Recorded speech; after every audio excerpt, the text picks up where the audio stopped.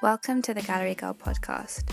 Gallery Girl is a London-based website and curatorial platform dedicated to contemporary art from across the globe. In this podcast, we're going to focus on female artists, curators, and practitioners who highlight art with roots in West Asia and North Africa. Enjoy. Hello, welcome to the Gallery Girl podcast. Today my guest is Dara Hanum. She is a Palestinian photographer based in Dubai. She's also a journalist, producer, artist, writer, podcaster. What else do you do, Dara? And she runs the incredible Middle East Archive Project, which is a digital platform that crowdsources family archives from the Middle East and North Africa. So welcome, Dara. We're so excited to have you. Thanks, Lizzie. I'm super excited to be on the Gallery Girl podcast. And I'm just excited to be here and to speak with you. Yeah, so I thought we could start from the beginning. Obviously, your main interest is photography, right? Yeah. So what got you interested in photography as a medium and as an art form? Okay, so there's the long answer and there's a short answer, but for the sake of time, I'm going to go for the medium length answer. Okay. When I was like 16, 17, I started doing these film courses, and I was really interested in filmmaking and documentary. I was too young at the time to really understand the intersections between like documentary and art, and I didn't even think that like art was even something that was accessible to me, especially as a young Arab woman who grew up in the Middle East. I never even thought that like art was. I never even thought like forget art. I never even thought like filmmaking and documentary and even photography was something that had space for me, right? Yeah. But I did know from a very young age that I was super interested in telling stories and in storytelling, and I was very drawn to filmmaking. And so I started doing these film courses and producing and creating these little short films. Yeah. Sometimes they were experimental in form, and sometimes they were artistic, and then most of the time they had a documentary element to them. Anyway, so I was like doing filmmaking. I fell in love with it, and then when it came time to go to university, being from the Middle East, that wasn't something that was encouraged to go into as a career. Yeah. So I didn't think that it was even a viable career for me, and I always assumed that it was forever going to be like a hobby. I never thought that I would make it anything more than that, or that there was space for me to make it anything more than that. So I went to uni in the UK. I studied politics, anthropology, sociology, and economics. I did that for 4 years, and in those 4 years, I struggled to make films. I mean, I made a film in my first year of uni that I entered into a film festival in west of England. Oh wow. Yeah, and it was shortlisted and it was screened, but then after that, I produced some little documentary films, but I mean, I felt like, one, I didn't have the time to do it, two, I was too focused on like my studies and academia, and three, I didn't have like the budget for it. I didn't have all the equipment that I needed to turn it into something more than that, and I was at a very sciences-based university, so there was no one around me that was doing it, so I just kind of like forgot about it.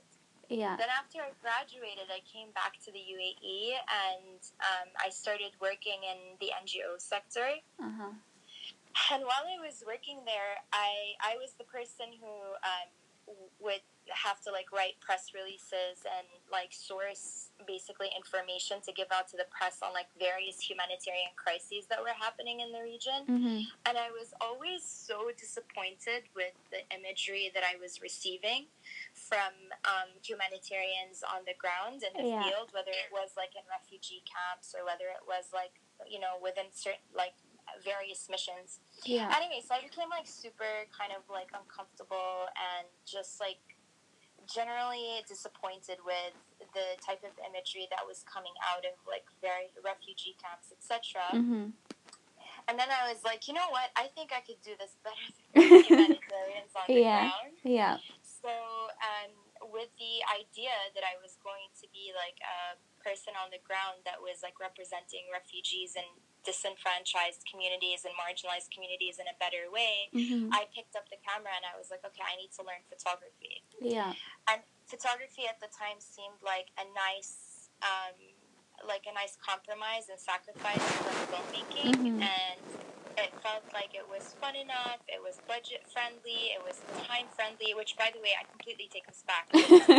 Not more budget friendly or time friendly in comparison or relative to filmmaking, but Yeah. that's what I thought at the time. And I was like, okay, let me do this. And so I started, I'm a self-taught photographer. Yeah. I started doing like various courses, etc., etc. But underpinning everything that I'm saying right now is just like a vested interest in storytelling and a vested interest in representation and in telling alternative stories from the region and representing subjects in a way that is fair and that is I don't want to say closer to the truth because I feel like there's no such thing as ultimate truth. Everything is subjective. But I mean, far from, stereotypical media, like mainstream media imagery of the region. Mm-hmm. And since then, that's kind of become what I really, really, really care about. It's just like shifting mainstream narratives and bringing to the light alternative narratives about the region. Yeah. Since then, I've moved on from NGO work and I've moved on from the humanitarian sector. But after that, I became a freelance journalist, freelance photographer. Amazing. Amazing. And I guess that feeds in quite nicely to the Middle East Archive project where people submit their own family photographs, and it's almost like a democratic history of the region that's different to museums and books and things like that. I mean, what gave you the idea to do that? Like, I'm such a big fan, but like, what prompted you to start doing it? Well, first of all, the statements you just made, yes, absolutely, it is a more democratic approach to kind of like to storytelling. I'm inviting, through the Middle East Archive Project, I'm inviting people from all over the world who have roots in this region and have connection to this community to share the stories of their families. But to answer your question about like the inspiration for it, I mean, the idea behind it, it was just like I realized that taking photographs isn't the only way of making photographs or of telling stories via photographs. I mean, I realized through this photography journey that family archives and archiving is a practice of photography. Yeah. And then I thought to myself, well, I'm not the only person that has like a red suitcase full of family photos from like a million years ago and has like thousands of images from my history and from my family history kind of stored away in like a storage space inside that suitcase. I'm pretty sure that that everybody in the Middle East has experienced this. Everybody has photographs at home of their family and of their family history. And I was like, wow, it's so interesting that we have an entire museum telling a different story about the region kind of like tucked away inside people's houses and inside, jewelry boxes and inside suitcases and bags and boxes and etc. So I was just like, well, if I have that, I'm pretty sure a lot of other people have that. And I'm also really interested in seeing what other people have to say about their family photographs and their family archives. Yeah, it's really nice. For me, when you started and I kind of went looking through my archives, it was the nice experience kind of like talking to my mom about the people in these pictures and like discovering the stories of people that you don't really know. It kind of builds a connection hundreds of years. Like some of the pictures are like 100 years old, with people that you never meet, but it's almost like you get to know them through the images and see what their lives may have been like. Absolutely, absolutely. And I mean, that process of you kind of like talking to your mom and asking her questions and getting her to like remember things and to talk about, I mean, because I'm pretty sure when you were going through the images with her, like there were certain images that triggered a memory or triggered a thought or triggered a story. And I think that's the process I'm really interested in. I'm really interested to see how the memories that a lot of these images bring up, because I mean, it's not like when people are taking family photos, even back then, they're not thinking, oh, I want to document the political and social and economic history of the region. They're just thinking, I want to create a memory. I want to remember this moment, right? But the thing is, for a lot of our parents and our grandparents, when they look back at the image, it's like the memory that is triggered by the image also comes with a whole backstory. I mean, I'm pretty sure your mom was like looking at the image and saying, oh yeah, like back then we did this and did that, and there was a war and there was conflict and we had to move, and this was the economic situation, this was the social situation, and there's all of this backstory that comes with every single memory and moment. And for me, it's like that's what I want to know. I want to know the story that every image triggers for every family. From the submissions that people have sent to you, what are the most interesting things that you've come across? Like, I'm sure you've learned so many things about the region that you didn't know before through other people's stories. Yes, 100%. And I think that's like one of my favorite parts about this project, or the process of this project, is getting to see a variety of perspectives of the same moment in history. Yeah. So I'm as we said earlier, I'm Palestinian. Mm-hmm. I get a lot of submissions of people sending in images from Palestine. Yeah.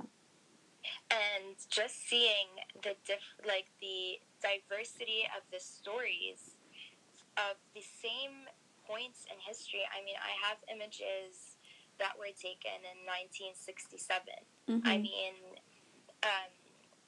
it's crazy. It's crazy to me that, I have stories and images from 1967 that my family had shown me and told me about, and then I'll have a complete stranger living somewhere completely different will send me an image of that very same time in that very same place. And they'll tell me, yeah, the history is the same in terms of like the historical, like the political historical events that have happened. Mm-hmm. But I mean, their perspective of it, what they were doing at the time, what they were feeling, what they were thinking, how they reacted, it's completely different. And I think like for me, it's just seeing the diversity of the stories and the diversity of spirits. Yeah. In those same historical moments is just like absolutely incredible. I think those are my favorite submissions. And then also like sometimes just learning the history. I mean, I consider myself to be somebody who is relatively well versed in the history of the region and, mm-hmm. and has read a lot about it and knows a lot about it. But it really shocks me and surprises me sometimes when I see when somebody sends in a story about something that has happened in our part of the world that I'd never heard of or never knew about. I mean, there's this one guy that sent in a submission. I mean, he lives in Brazil. He's like probably like fourth or fifth generation Syrian living in Brazil. Yeah. And he claims that his great-grandfather, his great-great-grandfather is the first Syrian to arrive in Brazil. Wow. And yeah, I mean, like, what a claim. I mean, sometimes those claims cannot be historically verified. I can't verify those claims, but I don't care. Like, it's not about whether or not that is true. It's more about the fact that this family believes that this is their history and they're very proud of it. And just what I learned, I mean, he told me that his great great great grandfather was part of the Assyrian genocide. Well, was victim of the Assyrian genocide. Yeah. And was and got on a ship he was 18 years old at the time and got on a ship in the early 1900s, or probably like late 1800s, from Syria or southern Syria to Brazil. And when I asked him, like, okay, well, why do you still consider yourself to be Arab, even though you were like probably fourth or fifth generation? Yeah. He was saying, yeah, because his the kids of his great grandfather, of his great great grandfather, which are his great grandparents, they all married other Arabs in the community. Okay. So they kind of kept the Arab heritage alive by, you know, marrying within the Arab community in Latin America. Yeah. And it's just like, it's so amazing to me, and it just like blows my mind to see stories like this from a complete stranger on the opposite side of the planet telling me something I never knew about our part of the world. Yeah, it's so crazy. And I guess it makes, when you submit it and then you post it online, it kind of makes that person even more special. Like, it feels special to be able to share these stories. Do you really feel that I really way? thought that way. I think, I mean, for me, the pictures that I sent you are pictures of my grandmother, and we grew up on like completely different continents, so I never knew her that well. And it's like I'm almost like getting to know her, and it's like, oh look, there's my grandma on the internet. I bet she would never have thought to see herself. Like, if my grandma was still around now, and I'd be like, grandma, like, people know who you are. Like, I'm sure she would be shocked. I mean, I'm sure like back then they would never even consider that a photograph taken at, say, like their graduation is like on the internet, you know? It's crazy. I mean, they didn't even have the internet then, so that's why I always like to think, like, what do the people in these pictures, what would they think if they knew that we were all talking about them now? Yeah, exactly. And I think also, like, I mean, I'm not surprised that you feel like kind of proud to see your family history up there on the archive, because I think a lot of people feel that way when they see their grandparents or their parents or a great uncle or a great aunt up on the archive. They feel like they're it's like a tribute to their family, and it's like a tribute to the legacy of their family. And I mean, at first, I didn't think people would get so excited to see their family photos up there. I actually thought I was gonna struggle. Like, when I first started it, I was like, who's gonna have the time? Who's gonna care? Like, who's going to give a crap about this archive that I'm starting? I'm probably gonna get like 1 or 2 submissions a month, and nobody's gonna really care. Yeah. But then, like, as soon as I started the archive, I had like submissions from all over the world like come pouring in. And the thing is, like, sometimes I have so many submissions, and I also have like other projects that I'm working on, and I have a full-time job, so sometimes it'll take me 2 or 3 or 4 days to like actually put the submission up. And also I do it in like on a first come first served basis. So like, if you send me your photo today, it's gonna go up tomorrow, and then the person after you will come the day after tomorrow, right? Yeah. And then some people will send me a message, and they'll be like, why didn't you post my photo up? Like, it's been 4 days. And I'd be like, wow, like, people actually get hurt if I don't, if we have a conversation and talk about their family history, which is how I create the captions. Like, I write the captions underneath each image, and it's based on like the conversation that I have with this person and questions that I ask and things like that. And then they'll come back to me like 4 or 5 days later, and they'll be like, why didn't you put it up? And then I remember someone once sent me a portrait of their grandparents on their wedding day. Yeah. And then it took me like a week or more to like get back to her. I didn't respond to her submission. I was like overwhelmed. And then she sent me like a follow-up message saying, hey, is there something wrong with my grandparents' picture? Oh my goodness. Why aren't you putting it up? Wow. Yeah, and I was just like, no, I'm so sorry. And I have to be really conscious now when I'm talking to people, because like, I don't want them to feel like if their photo doesn't go up, then it doesn't matter. Because I think what I'm trying to get at is the whole reason why people even get so excited is because they feel like finally there's a place where they feel represented. Yeah. And so And so if you don't like immediately give them that like response of excitement about their family archives, people get disappointed, and I totally get it. Like, I understand. I mean, when I really think about it, I'm like, yeah, of course, because like the whole point of this project is to feel like, it's not the whole point, but a large part of it is to create a more accurate representation of the region. And so when people send in things and I don't get back to them, if they feel, unhappy or uncomfortable or anything like that, I mean, I get it. It's because everybody wants to feel like their history matters. Yeah, it's very personal in that respect. Absolutely, yeah. Yeah, it's crazy. Although I do really enjoy the wedding photographs. I really like them. I love them. I don't actually have any wedding photographs of my grandparents, and I'm just like, why don't we have them, Mom? Like, like, I love seeing how the fashions have changed over time.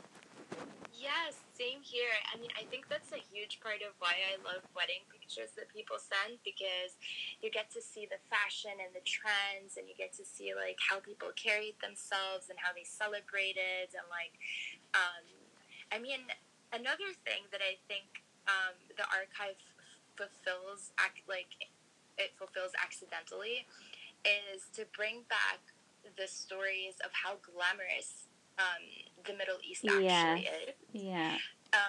Because I'm sure you, just like me and many other Arabs and Middle Eastern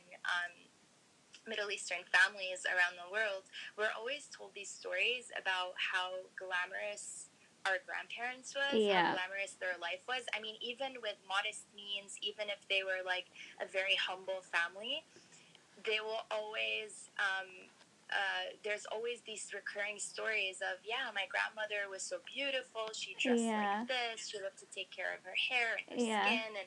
And apparently my grandmother would only, like, she'd buy a handbag and then she would never wear it until she had exactly the same pair of shoes to match. And my mother said all of her clothes in Beirut, they were all handmade. Everything was perfect. And she's always saying, I can't believe the way people dress now.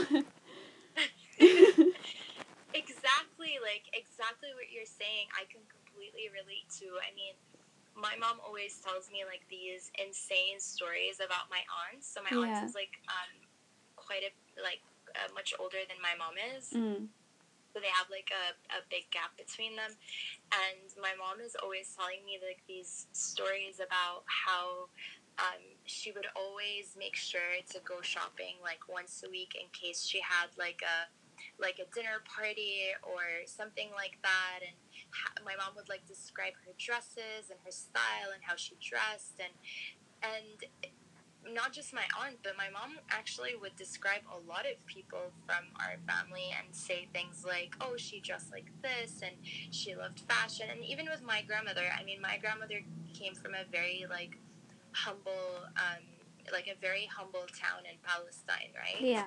And she used to wear the traditional Palestinian dress like most of the time. Yeah. But my mom would tell me that when my grandma wasn't wearing the Palestinian tobe, she would be like dressed in like the most fashionable clothes. Wow. And then I remember like asking my mom, like, how did you guys even know, well, not my mom, I guess, but like even my grandmother, like how did they know what was super trendy at the time when they didn't have like access to, Vogue, or like access to Hollywood. Yeah. I mean, if you're in Palestine in the 60s, I don't think you had major access to Hollywood or to Vogue, or to Paris Fashion Week or the equivalent of that at the time. Yeah. And my mom was like, we just knew.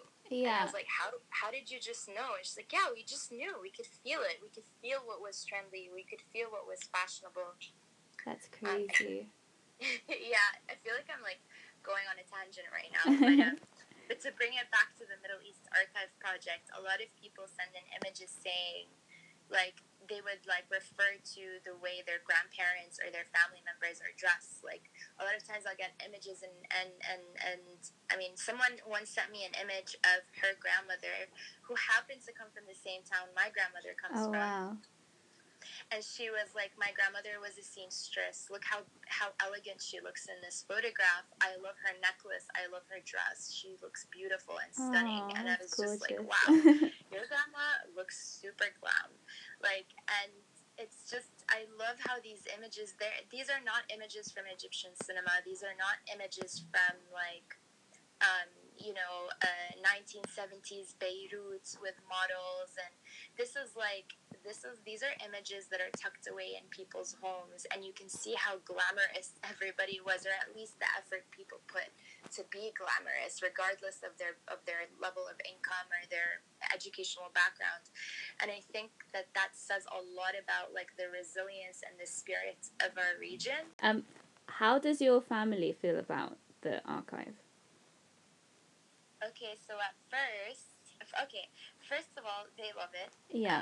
I get their full support, and my mom is always on the hunt for images online, and she's always like, "Oh, my friend on Facebook like posted this like really old picture of her parents in Syria or in Palestine. Like, do you want to repost it on Middle East Archive?" And I'm like, "Mom, I can't just take people's pictures and put them on the archive. They have to submit, and I have to take permission. Like, I can't just like take people's." So my family's super supportive and excited about it. But it was funny at the very beginning because I remember when I first started it, my mom was like, "Why?" Like, she was like, what did she say to me? She said something along the lines of like, "Why do these images matter? Like, why are you posting these old pictures?" Yeah. So you're changing her mind. Yeah, and then like we had like this whole like, just like me and you are having a conversation right now about it. Me and her had a like full like very long conversation about it, and we talked about the mainstream media, and like we talked about how to like dismantle unfair and very Orientalist views of the Middle East. And so like then my mom came around and said, "Oh yeah, you know what? You're definitely right. Like, I agree with you." So at first they were like, "What are you doing?" Yeah. And then yeah. Amazing. And I know that you had an event at was it the Dubai Mall? Yeah. How was that? Yeah, how was that bringing it into like in real life space? It was amazing. I mean, it was really amazing to see all of these old images in one of the most high tech spaces you could possibly be in. I mean, we were at the Apple store.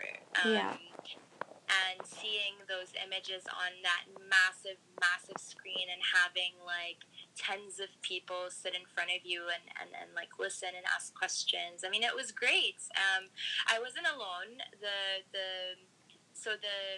talk was with me and then Akasa, which is a photography institute at NYU Abu Dhabi, who do like archiving in the very kind of like conventional sense. Like they do like proper archiving. And then there was Gulf of South Asia, which is a wonderful, also crowdsourced platform that looks at the Southeast Asian families that moved to the Gulf. Okay. And kind of like tells their stories. And we were all moderated by Gulf Photo Plus. So Gulf Photo Plus, it was a partnership between Gulf Photo Plus and Apple Store. And yeah, it was great. I mean, we got a lot of really challenging questions, and it was wonderful. But I mean, and it was nice as well because like people at the end of the talk were like coming up to me and saying, "Oh, I have pictures I'd love to share with you," and it was just nice to see people getting excited about the project. But to be very honest with you, like, I wish that talk wasn't only for an hour, because there was so much more to deconstruct about the project that I really wanted to talk about. Yeah. Like, for example, like, there's something I didn't get to say in front of everybody, and I think this is really important and it matters, is that a lot of people can't submit to the project because they don't have a lot of images of their family from back in the day. And you need to, like, we need to be very aware of the fact that a project like this project comes from a place of privilege. It assumes that, you know, every family in the region has photographs. Every family in the region had at some point over the last 100 years had access to a camera. I mean, most of the families that have these beautiful images of themselves are often, you know, quite privileged or quite educated. You know, there are a lot of people that don't have any images of their history and of their past, and that's because, you know, being photographed at, you know, back then wasn't as easy as it is now, and back then not a lot of people had access to a camera, or not a lot of people could afford to go to a photo studio in their area to get pictures taken. So, I mean, and also not to mention that a lot of people or a lot of families in our region have experienced conflict, war, refugeehood, displacement. You know, in these very difficult times, people didn't have the time to think about being photographed. You know, being photographed was like the last thing people had on their minds. And then also, apart from that, like, just me reflecting on this project, I think that, you know, like think, or to even think about creating a project like this comes from a very privileged position. So, like, that's one of the things I didn't get the chance to say, and now I'm just like using this interview. It's a really great point. Yeah, no, it's something you don't even think about, but you're right, actually. And I also actually think, like, you know, like, between my mum has these pictures, and at some point it will be divided between me and my brother. So then, what does my mum's sister have, or what did my mum's great aunts and uncles have? You know, at different points, these things will go to different lines of people and travel across the world. Yes. So the pictures have lives of their own as well. Oh, 100%. 100%. And I think also the fact that, I mean, that's what makes them so meaningful as well. Like, the photographs, not only as content, but the photographs as objects and as property. I mean, when my grandmother passed away 12, maybe 13 years ago, she also had a suitcase very similar to the one in my house right now that was full of pictures. And I'm sure that those pictures are worth a lot more to me than the ones I have in my house right now, because my grandmother had photos of everybody as babies. She had photos of my grandfather, who passed away many, many decades ago.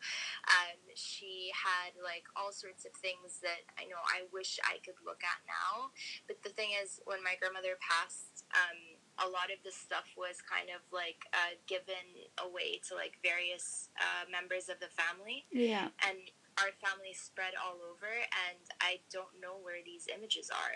And 2 years ago, I went looking for them. So I started, like, calling family members and contacting people so I can track down, like, who took my grandmother's photographs. Like, I really want to find them. I want to find that bag. Yeah. And then somebody, nobody knew where they were. Nobody had a clue. And then somebody said that it might be with my uncle. Mm-hmm. But my uncle, that specific uncle, passed away 10 years ago. Oh, so wow. A couple of years after my grandmother did. So, and then his stuff was also given away. So then I couldn't track down the photographs. I don't know where they are right now. And a lot of people go through the same, because, I mean, unfortunately, but then also I completely get it. Like, unfortunately, these images aren't really valued to the average person in the region. Because, like I told you, I mean, this project comes from a place of privilege. I mean, it's a very privileged position to see the value in these images, right? Yeah. For the average person, they're going to look and they're going to say, well, what does this matter? Like, who cares about these? I care about feeding my kids. I care about, you know, putting them through school. I don't give a crap about these pictures. I mean, I'm generalizing and I'm oversimplifying it, but I mean, just to like get the point across, I think for a lot of families and a lot of people in the region, they might not see the value in these images, so then they just get passed around and nobody knows where they are and nobody knows where exactly you can locate them and who has half of them, who has the rest, what happened to them.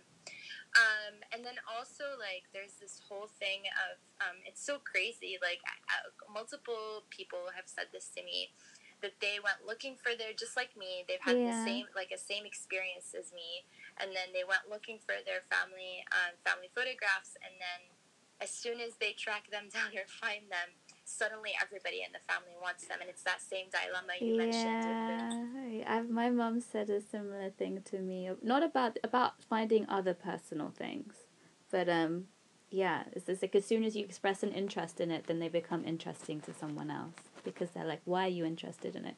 So exactly, that's exactly what happens. And so many people have said the same, that they went looking for them, and as soon as they found them and said, I want these pictures, everybody's like, why do you want these pictures?